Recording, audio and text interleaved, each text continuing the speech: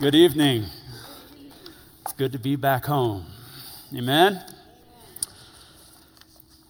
And sort of nostalgic in a sense. This is my spiritual family, my home. I was born again in this church 17 years ago is now, right? 17 years.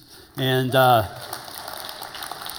a long period of time to be associated with the church. And it was my only church. And this church was not only did they lead me to Christ, but they discipled me and they brought me on staff and they continued to disciple me. Then they kicked me out of the doors and sent me to Uganda. And so when I come back, it's just like, oh, it's family, it's fun, it's comforting, reassuring, all these things. So all these emotions are going through my mind right now. I'm just trying to even make sense of all of it. And it's just a pleasure to come back and kind of update you on what's been happening over in Gulu, Uganda. So like Pastor Eric said, I've been in Uganda for the last 2 years with my family. And I have 3 little children, Joshua, Abigail, and Ethan, a 10-year-old, a 9-year-old, and a 6-year-old. And my wife, Rebecca, is sitting over here to my right. And we have been having the time of our life. And we've had our challenges, of course, but I'm telling you what God is doing is more than what we thought he was going to do. And I don't know why I would think something like that, right? He always somehow just blows your expectations away. And he definitely has been doing that for us in our family. And some things have, as Pastor Eric said, have come to fruition. And for one, as we have the name of our ministry, Terebinth Ministries. We have that set in place. And you're thinking, what is a terebinth? What is this thing? Terebinth. And if you look in the Old Testament, and you look starting around Genesis chapter 13, and then you'll continue to see it. It pops up every so often. And it's a tree that Abraham, Isaac, and Jacob, and Gideon, they would go to, even set up an altar and worship God there. And it was their shelter. And so about 2 years ago, I was sitting there praying through. I was like, God, what do you want us to call our ministry? And I kept running into this tree. And I was like, So I go to my wife, Rebecca, and it's like, something like this tree keeps on popping up. And I don't know if this is supposed to be the name of our ministry or not. She's like, you know what? I've been studying the scriptures in my own quiet time, and he keeps bringing that same tree up into me. I was like, well, I guess that's the name of our ministry, Terebinth Ministries. And so here we are, Terebinth Ministries. And if we were to quickly say what we do, spiritual health and physical health. We train up pastors and leaders, and we help people medically. And so real quickly, if you were to be able to say, what does Terebinth Ministries do? It's just 2 things, spiritual health and physical health. And this is our logo, and you'll see it out there as well. And I'll have more information out there in these little brochures or whatnot. So I do want to take you through a few things, though, as we have launched out in 2 years. It has been busy. And so I would like to show you something. I would like to show you Calvary Chapel Gulu. And some of you know that we have been raising funds for this church for quite some time. And here at Rocky Mountain with our runs. And for the last 3 years, you guys have been raising funds for us. And well, there we have it. The church is built, finally. And I'm supposed to bring back a big thank you from this church because now we have our own place. We have our own place to call our own. Before we were been renting and the relationship really wasn't good with the landlord. We were taken advantage of. Now we have a place to call our own. Amen? And so that's been going on. That was just in the last, I would say, 2 months that church has been built, and now we're worshiping in it. And using it quite a bit. Really what has been remarkable is watching God just kind of unfold his plan for us. And for the last 3 or 4 years, we've been praying about this opportunity to take over this thing called Dream Center Uganda. But for some reason, God's like, I'm sending you out there to start a school of ministry for pastors and leaders. But this opportunity kept coming up to us, and we kept rejecting it because I'm not medical. And they have a beautiful medical clinic out there, and it's on 11 acres of land. And it just so happens that we had some teammates come and join us, John and Kristen Kopal, and she's medical. And after about a year of continuing to pray about it, it just seemed like, God, you're doing something great here. And should we step out in faith and take this thing over? And we decided yes. And here's a picture of this clinic. I mean, this clinic, they call it a level 3 clinic. And it has a lab. We can deliver babies in this clinic. It has an x-ray machine. Keeps people there 24/7 and caring for them. It's about 25 minutes outside in the bush. And we're seeing a lot of patients coming through every single day. And it's a way for us to be the hands and feet of Jesus. Not only to preach, but also extend that hand, that helping hand, and helping some of these people. Some of them are very poor people. And so if we're able to just to share the love of Christ, as we can do medical and preach the word of God, praise the Lord. And so that's what we're doing there. And I wish I could show you the rest of this property because it's really a beautiful piece of land. It has a clean water well on it so the community comes to it so they don't get typhoid anymore. And so we're able to feed the community fresh water off of this land as well. And we're going to start a farming project to help offset the cost of our ministry. So we have a farmer. We're going through the process of all this as well. So we've been busy for the last year and a half, 2 years, and you can see what's been going on. But Pride and Joy here is our school for pastors and leaders, our school of discipleship. And as you can see, coming up here on this next slide, this is our class, our first class. I call it the class of 2019 because that's when they're going to graduate. I love these men. They come in 1 week out of every month. They leave their families, they stay on the site, and they come in on a Sunday night, and they stay all the way till Saturday, and I test them out on Saturday, and they hit the books extremely hard. And we go through a book of the Bible, or sometimes even like last month, we went through 1st and 2nd Kings in 1 week, and just broke the whole thing down. We read every verse, and we go through and we try to get them to understand, what's the plan of God? What's happening here in the Scriptures? How do you interpret this passage of Scripture? And we have class for about 5 hours every day. Then we break them. They have some rest, and then they study in little groups as well, then go back over the message. And they do this the entire week. And they are grasping it. They are getting it. We've gone through about 12 books of the Bible so far.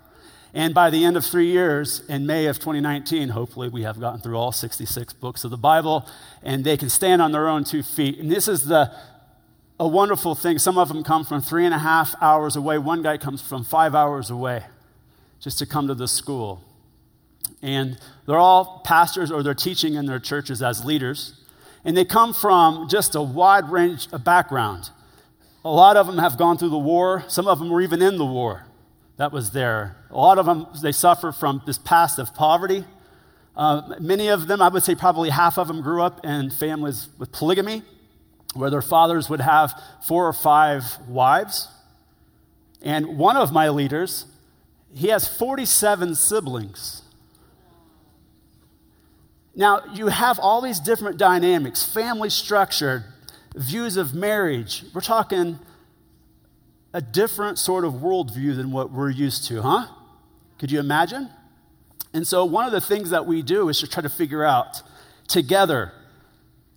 We see the Ugandan worldview, and we see the Western worldview, and we try to figure out, how do we have a biblical worldview? Regardless of what culture we come from, how do we have a biblical worldview? And we labor with that. We're sitting there studying the Scriptures, like, what does Jesus tell us to do? What does he have for us? Not necessarily what does our culture have for us. And so it's wonderful to see the transformation, not only in them, but in myself as well, because I'm learning so much as we go through this. And so these gentlemen are just wonderful, wonderful people. These are what God had placed in my heart before I even left, and God gave us those men, and they are doing a fantastic job. Would you continue to pray for them, though? They do go through some hard times. And so our challenge in Uganda is about, I would say, if the statistic is right, 88% of the pastors in Uganda have 0 training in the Bible. Up north, I bet the statistic would go even higher. That's remarkable. And the thing with Uganda is it's an evangelized country. Everybody has heard of Jesus. But the problem is it's not a discipled country. And when you read the Great Commission in Matthew chapter 28, 18 through 20, he says to go out into all nations, making disciples, not converts, right? And discipleship isn't always easy, is it? It's actually pretty messy at times. And we are called to walk alongside of these men and help disciple them through life by using the scripture. And so when we're in here, it's just more than just a school. It's just like we want to do life as much as we possibly can with them, even with the distance. It's far sometimes, but we have leaders within that group that I can trust that can help disciple them as well. And by the time that 3 years is up, hopefully they have a really firm grasp of the majors: family life, married life, how to be a pastor, how to counsel, all rooted in the scripture. And so when I go through a passage of scripture, we're going to teach them how to interpret scripture with scripture, because they don't have a commentary set. They don't have Logos Bible programs or Word Search Bible programs you get online. They don't even have the internet.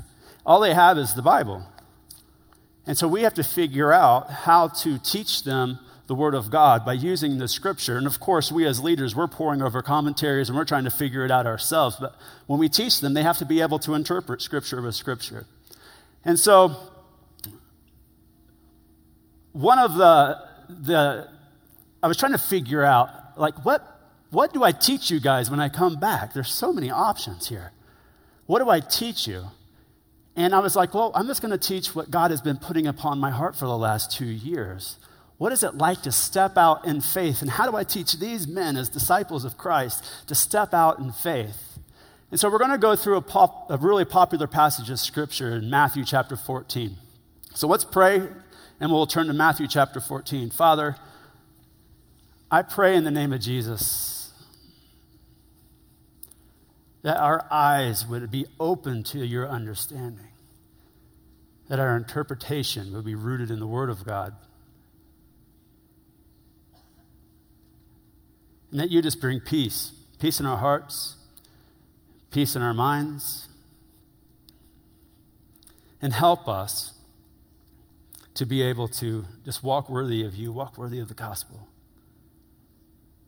Help us to step in faith in all things and keep our eyes locked and focused on you in all things until the day we go home to be with you.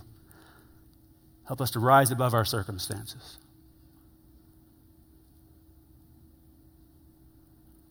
And so just be with us here tonight. Just guide us and teach us in Jesus' name. Amen. Now, this passage is a popular passage. Matthew chapter 14, starting in verse 22. And it's the passage where Jesus and Peter are walking on the water.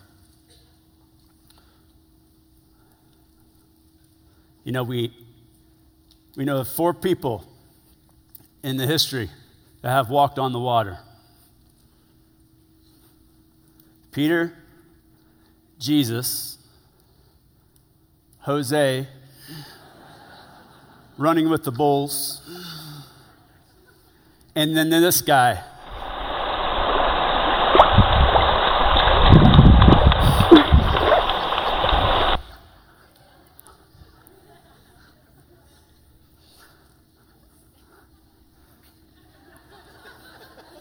Let's just talk about the first 2. I don't think the last 2 have any street cred. Let's talk about Peter and Jesus. What is this story about?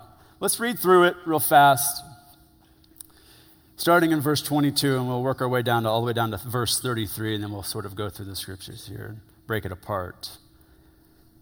It says, immediately Jesus made his disciples get into the boat and go before him to the other side. And while he sent the multitudes away, and when he had sent the multitudes away, he went up onto the mountain by himself to pray. Now when evening came, he was alone there. But the boat was now in the middle of the sea, tossed by the waves, for the wind was contrary. Now in the fourth watch of the night, Jesus went to them, walking on the sea. And when the disciples saw him walking on the sea, they were troubled, saying, "It is a ghost." And they cried out for fear. But immediately Jesus spoke to them, saying, "Be of good cheer. It is I, do not be afraid." And Peter answered him and said, "Lord, if it is you, command me to come to you on the water." So he said, "Come." And when Peter had come down out of the boat, he walked on the water to go to Jesus. But when he saw that the wind was boisterous, he was afraid. Beginning to sink, he cried out, saying, "Lord, save me." Immediately, Jesus stretched out his hand and caught him and said to him, "O you of little faith, why do you doubt?" And when they got into the boat, the wind ceased. Then those who were in the boat came and worshiped him, saying, "Truly, you are the Son of God." This is our passage for tonight. And when I read a passage like this, I'm going to start asking questions. How do I interpret this passage? So one of the questions is, why did Jesus allow his disciples to struggle and suffer in this hardship? You ever think about that? Jesus knew what was going to happen, and he made them struggle and suffer in this hardship, in the darkness, in the middle of the sea. What's the main point of this passage? I would ask that question. And then how are we as his disciples able to interpret this passage and apply it to our lives today? And that's important. How am I supposed to apply this passage of Scripture where Peter is actually walking on water? Because it's never going to happen. I'm not going to walk on water, and I don't think Jesus is asking us to literally walk on water. Not like he did with Peter. And if I'm running from a bull, I might be able to. So I'm going to ask these questions. And by the time I get done with this study, hopefully we have the good answers for them. But so let's go ahead and go back to the scriptures and observe what's happening here with a little bit of interpretation, okay? So immediately, it says that Jesus put them into that boat and sent them away. Immediately. That's a strong word. What was happening? So we know that this passage of Scripture where Jesus is walking on the water happens in 3 of the 4 gospel accounts, Matthew, Mark, and John. And what precedes this account in each 3 of those gospels is the feeding of the 5,000. So that story sort of kind of fits together for us to understand what was happening here. Now, Matthew is the only one who includes the addendum of Peter walking on the water. The other 2 don't. So we have 3 gospel accounts, and we see prior to that the feeding of the 5,000, and then Jesus sends them out immediately. And we know that scene must have been crazy because those people were trying to make Jesus their bread king. Remember, we want you to be king, you fed us. Kind of like the prosperity gospel in action, right? If this guy can feed us bread, then I'm making him king, and my life is going to be fantastic. They missed the point of that whole thing. Jesus removes the 12 disciples from that scene, puts them in a boat, sends them on his way, and then he says, "I'll meet you to the other side." Where's the other side? Mark says Bethsaida, if you read the Mark account. They're going to go over through the Sea of Galilee. So they're on their way. It's becoming now nighttime, and Jesus now, he goes up to a mountain to pray. He's not walking around. He's going up to a mountain to intercede, communicate with his heavenly Father, and probably intercede on behalf of the disciples. It doesn't say what he prayed for. So we see that happening. The wind now becomes extremely excessive. The New King James says it was boisterous, right? We know with the Sea of Galilee that when the wind comes down off those mountains, it can cause some crazy, crazy waves. 10, 15 feet tall. We don't know the size of these waves, but they are going at it. They are rowing all night long because of these winds and these waves. It was contrary. And they kept pressing forward. And what we find here is they actually get halfway in the middle of the sea, which would be about I think it's like 4 miles is in the middle point of the sea. They made it all the way there. And then it says in verse 25, everybody look at your Bibles there, verse 25. It says it was the 4th watch of the night Jesus went to them. What is the 4th watch of the night? So in the Roman system, they divided the time into chunks for security purposes and whatnot. It started at around 6 at night, and it goes to 9. That's the first quarter, and this kind of continues to go. So the 4th quarter means that around between 3 a.m. and 6 a.m. in the morning, right as the sun was probably starting to come up, here they are in the middle rowing, and Jesus sees this. So in the 4th watch of the night, Jesus goes to them. How does he go to them? He's walking upon these crazy waves. And he's going straight to them. And when the disciples see him walking on the sea, of course they're going to be troubled. And they cry out thinking, it is a ghost.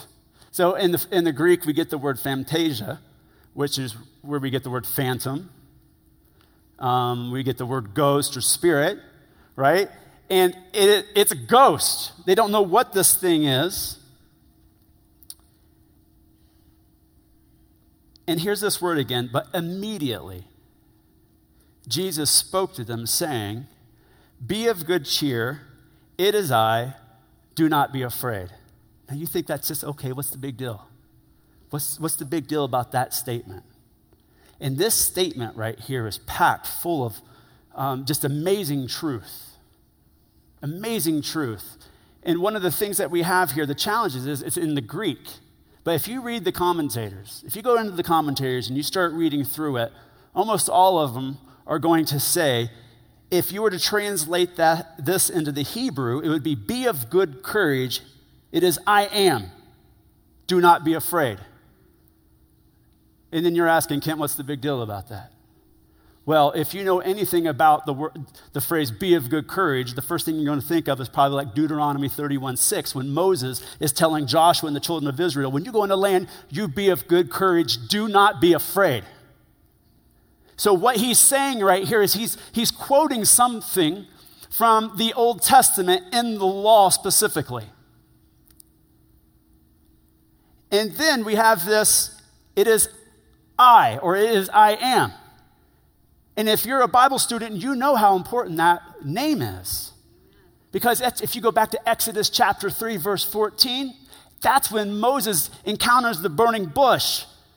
And that burning bush, which we know is Jesus, speaking to him, God himself in that burning bush, he's saying, I'm going to send you back to that dark country, Egypt. And I want you to rescue my children, the Israelites. I want you to go back there. And he says, they won't believe me. Who am I supposed to say that sent me? And God says, tell them I am sent you. The great I am sent you. And when here's Jesus walking on the waves, coming to them, he's quoting now, in particular, 2 passages of Scripture that come right out of the law. And that's important for us to know. Because Jesus, he came not to abolish the law. Matthew chapter 5, verse 17 says he came to fulfill it, the law and the prophets, because those were his witnesses. He had to fulfill the law and the prophets to claim that he was the Messiah, the great I am. All these pictures, these symbols of Jesus that we find in the Old Testament, which is over 300, by the way. Over 300. And when Jesus is performing a miracle or a sign, he's not just randomly performing this miracle. It's strategic. It's for a purpose. And right here, he is strategic in saying, it's I am. Be of good courage. Do not be afraid. And when you start looking in the prophets, what you're going to find is something that's, again, when you read the commentaries on this passage, you're going to see Isaiah 43. He's going to fulfill the law and the prophets here to be a witness, to proclaim to his disciples, I am who I say I am. I'm the Messiah. You can trust me. If a prophet can't be validated, he's not a prophet. We know that, right? And Jesus is validating himself. Everybody turn to Isaiah chapter 43 real quick.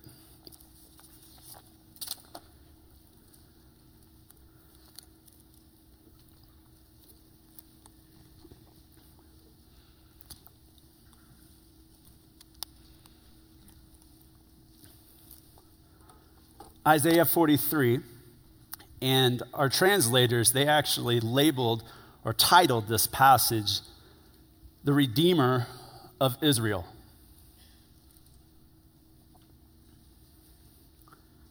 And it starts off, but now, thus says the Lord, who created you, O Jacob, and he formed you, O Israel. Fear not. You hear that? Fear not. For I have redeemed you. I have called you by your name. You are mine. When you pass through the waters, I will be with you. And through the rivers, they shall not overflow you. When you walk through the fire, it shall not burn you, nor shall the flame scorch you. For I am the Lord your God. And if you continue to read this song, or this passage in Isaiah 43, you're going to find this thing now riddled and peppered with this account, even what Jesus is doing right now. Look at verse 16. Thus says the Lord, who makes a way in the sea and a path through the mighty waters. Fear not, it is I am who will save you. And so what Jesus is doing for his disciples is, and these are Hebrew men, they should know the scriptures. He's recalling his witness in the Old Testament, in the law. He's fulfilling it. Okay? You get that? So let's turn back to Matthew chapter 14. And something must have clicked with Peter, because he does an extraordinary thing here. And Peter answered him and said, Lord, if it is you, command me to come to you on the water. What? That's one of the craziest things, right? But Jesus says to him, come. Now, I would love to be here for this. Because you have the 11 disciples, the other disciples that are sitting in the boat, and we don't have any recording of them saying, Jesus, if that's you, tell me to come. They're just sitting quiet, I guess. I don't know. Or are they trying to talk Peter out of it? We don't know. I would love to be here to see the dialogue. Or are they in absolute shock because they still think it's a ghost? They're not even talking. Who knows what that's like? I'm going to ask God to do a replay of it when I get to heaven, because I want to see this, right? But so here's Peter. I mean, the boat is shaking. It's rocking because of the storm. And as you notice, Jesus doesn't stop the storm. He still allows Peter to get out of the boat as the waves are coming. But Peter does it. And what does it say? He gets down out of the boat. He walked on the water to Jesus. But when he saw the wind was boisterous, he was afraid. And beginning to sink, he cried out, saying, Lord, save me. What was the problem here with Peter? Jesus told him to come, so why is he sinking? Because these waves, his circumstances around him, took his focus. He lost track of Jesus and the word. When Jesus says, come, you come. You can trust that. So he stepped out, starts walking, and notices something out of his peripheral or something, and he notices these gigantic waves, and he becomes afraid and starts sinking. And then he cries out with the three best words you can cry out to God, Lord, save me. That is one of the most powerful prayers you can pray. And it's only 3 words. Lord, save me. And then what happens? Immediately, Jesus stretched out his hand and caught him. Again, that word immediately, and said to him, O you of little faith, why do you doubt? And is Jesus rebuking Peter here? I don't think he's rebuking him. I think he's just calling a spade a spade. Peter, I told you to come to me. Why? What happened? You were walking. You were doing the miraculous. And then what happened? You were looking at me. Things were fine. You were on top of the storm. You weren't in it. You were on top of it. And next thing you know, you broke track of me. And you started looking somewhere else. And now you got so focused on those wind and those waves, you became afraid and you started to sink. And he says, why did you doubt? But Jesus still had mercy upon him and brought him up. And then they get into the boat, and the wind immediately ceased. And it's like now probably the calm ocean. What's interesting is if you read John's account, it says as soon as he got in the boat, they immediately got to the other side, like that. He didn't put that here. But watch the response of what happens. Then those who were in the boat came and worshiped him, saying, truly, you are the Son of God. And that is the point, I believe, what Matthew is trying to get at.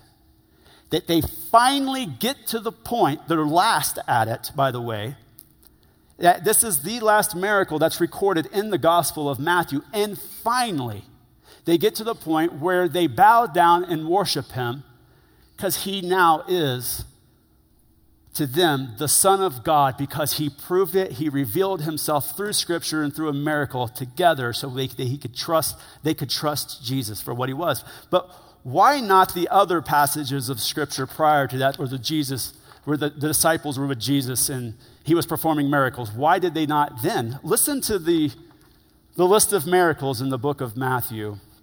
In chapter 4, he heals the sick. All the sick, it says. In chapter 8, he cleanses a leper. He cured a Roman centurion's servant. He cooled a fever. He stilled the wind and he exorcised demons.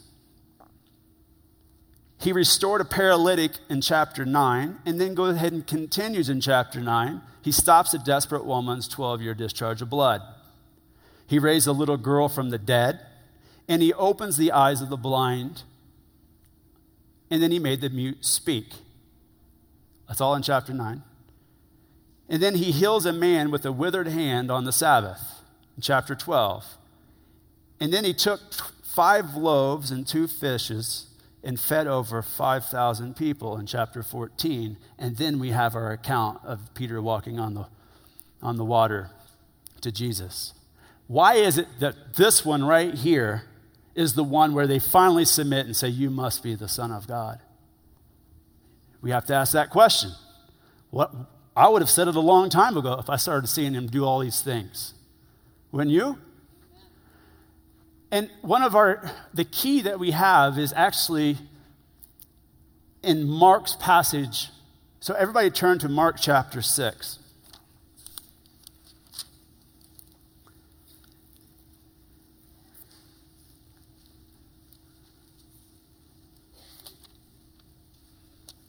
And then you're going to go to verse 52. It's the last sentence of the same account.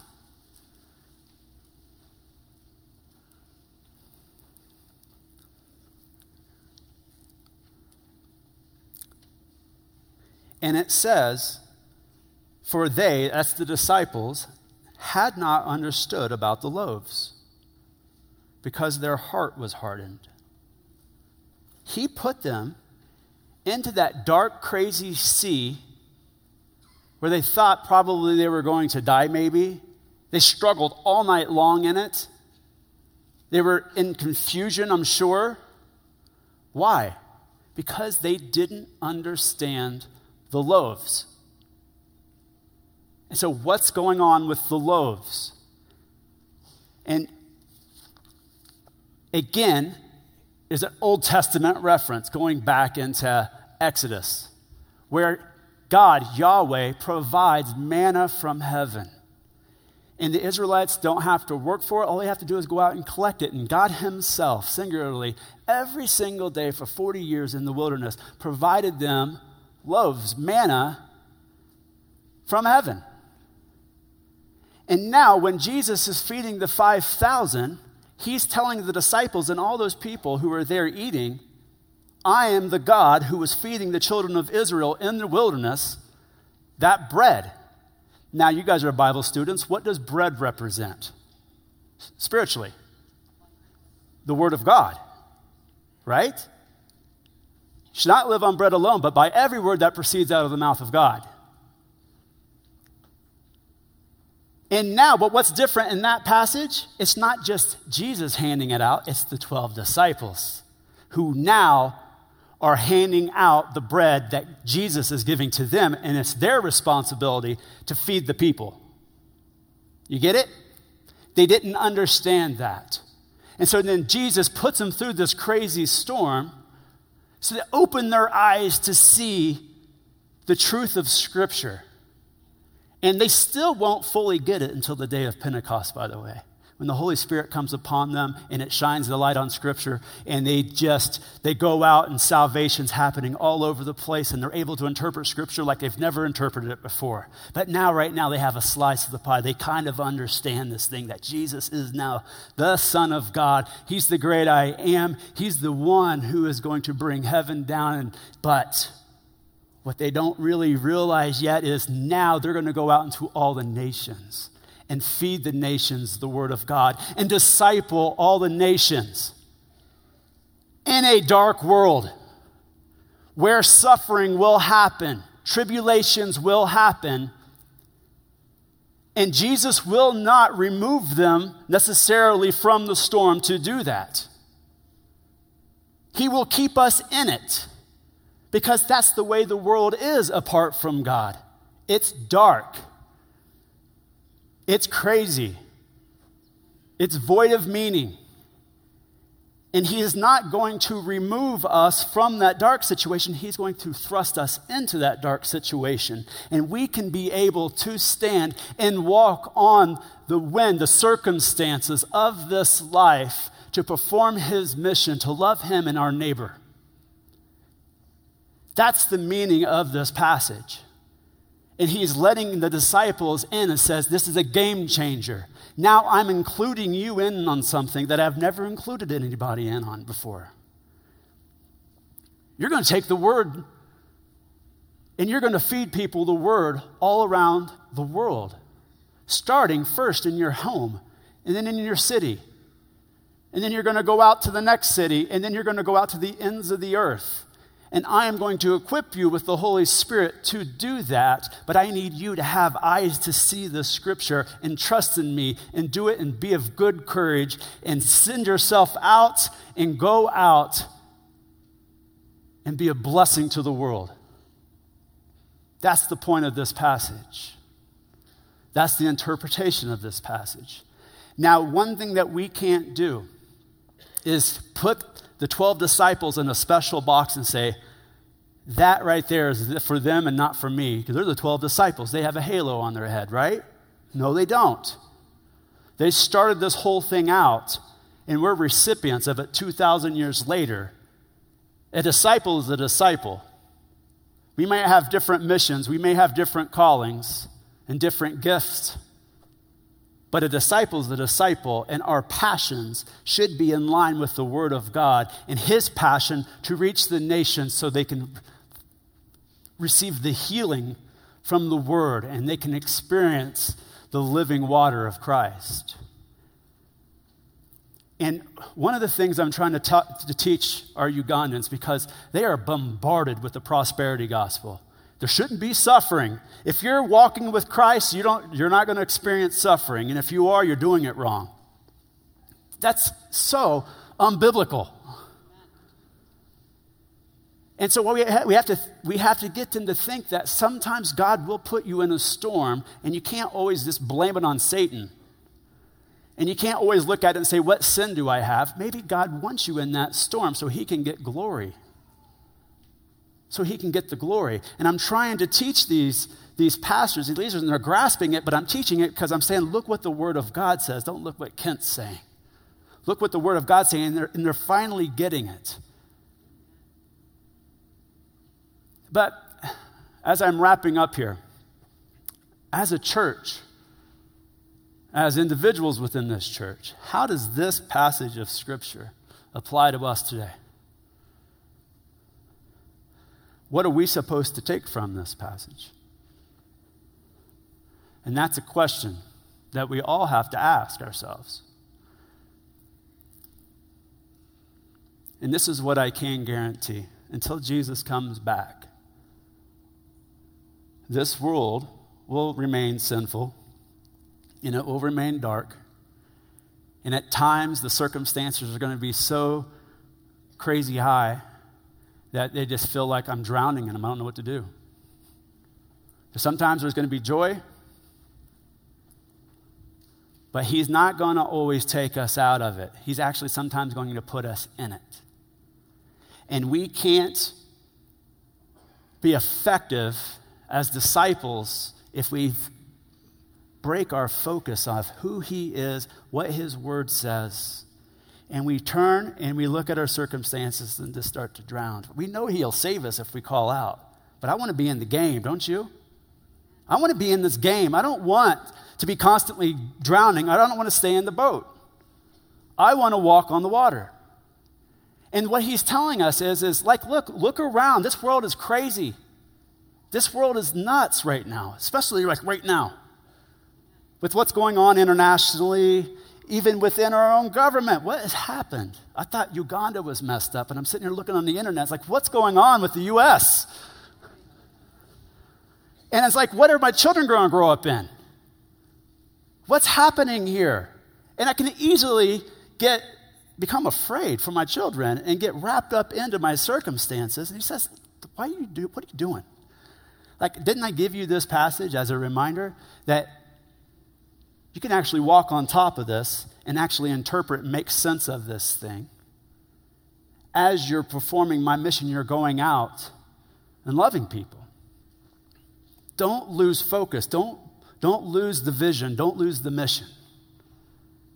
And that's what the disciples were going to have to grapple with. And when you read the book of Acts, you're going to see that.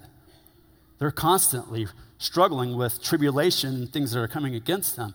But here's what I want to say, because it's one of the things I see a lot. Sometimes I see it in myself, but I'm seeing it a lot, especially on the field. People with good intentions, they go out, and the circumstances of another culture just consume them and overtake them. And they stepped out in faith. They started walking, and they weren't rooted in Scripture. They didn't wake up every morning. They weren't looking to Jesus. They weren't calling out to him every single day. And next thing you know, they're sinking, and they go off the field. They go off the field. And it happens to all of us at some point where we feel like we're sinking, and we remember, I'm supposed to look to Jesus. But this is what I'm going to say, and as I conclude. Every single day, we wake up. We're going to wake up, and we have to make a conscious decision to lock in on Jesus as we go about our jobs every day, as we handle our families every day. Whatever circumstances we find ourselves in, this is something that we do every single day. And as we walk every single day, we can easily be consumed by our circumstances, our financial circumstances, my marriage circumstances. My children are acting up.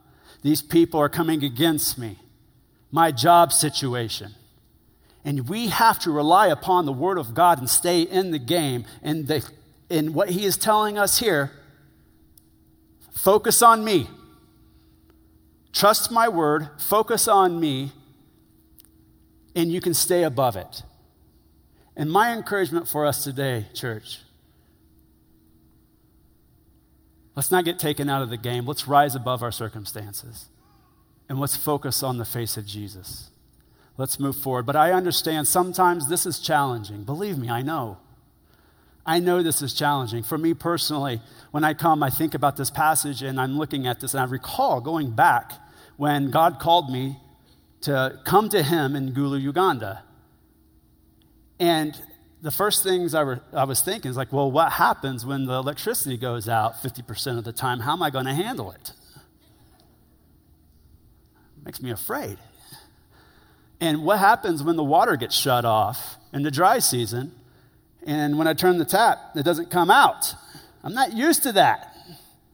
And what happens if I get malaria? Because that's going to happen. And then what happens now if my children get it? Then that is a whole different ballgame. And how are my children going to adapt to this culture? And I start thinking of all these things, and he just gently reminds me and says, come to me. And I'm saying, well, what about the snakes, God? What about the black mamba? And the cobra? Because they're there. I hate snakes. And Eric can testify to it. One day I came into him, I said, I need prayer because I hate snakes. And I just remember, oh, you called me. You'll take care of all these things. And I'm testifying today. I'm so glad I stepped out. I'm so glad we stepped out to experience God in a new way. Because if we got consumed by our fears, we would have never experienced what we're experiencing today. So let me just encourage you. Sometimes it takes a leap of faith. You just step, but don't allow fear to run you. We are on mission. And we need to stay above all this stuff and keep our eyes focused on Jesus. Amen? Let's pray. Father, I pray in the name of Jesus. Help us, Lord, to trust in the word of God alone. Help us to rise above our circumstances, walk on these crazy circumstances, these waves of life. Help us to lock in on you every single day and live on the word every single day. Eat it every day. Help us change our worldview to see a biblical worldview. Help us to interpret this scripture the way you want it to be interpreted, so we know how to move forward. I pray for this church that maybe it's just a reminder for some that are just sinking in their circumstances. But they just say, Lord, save me. And that you would just reach down there and just bring them up from whatever it is. And then you get in the boat with them and then there's peace. And they can figure out how to move forward. Father, I pray for people who are not saved tonight, who know that this message was about them stepping out of the boat and coming to Jesus, and they're afraid. And they know that without you, Jesus, that they have no salvation, but yet they're afraid. Help them to step out and trust in you and walk on it.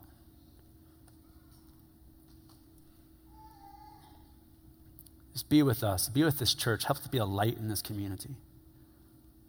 Help it to always continue to preach the word. And so, Lord, I just pray tonight that we all see you a little more clear. We understand your plan. And we understand, Lord, it's only by you that we can do this thing. And so just be with us, help us, and guide us. In Jesus' name I pray. Amen.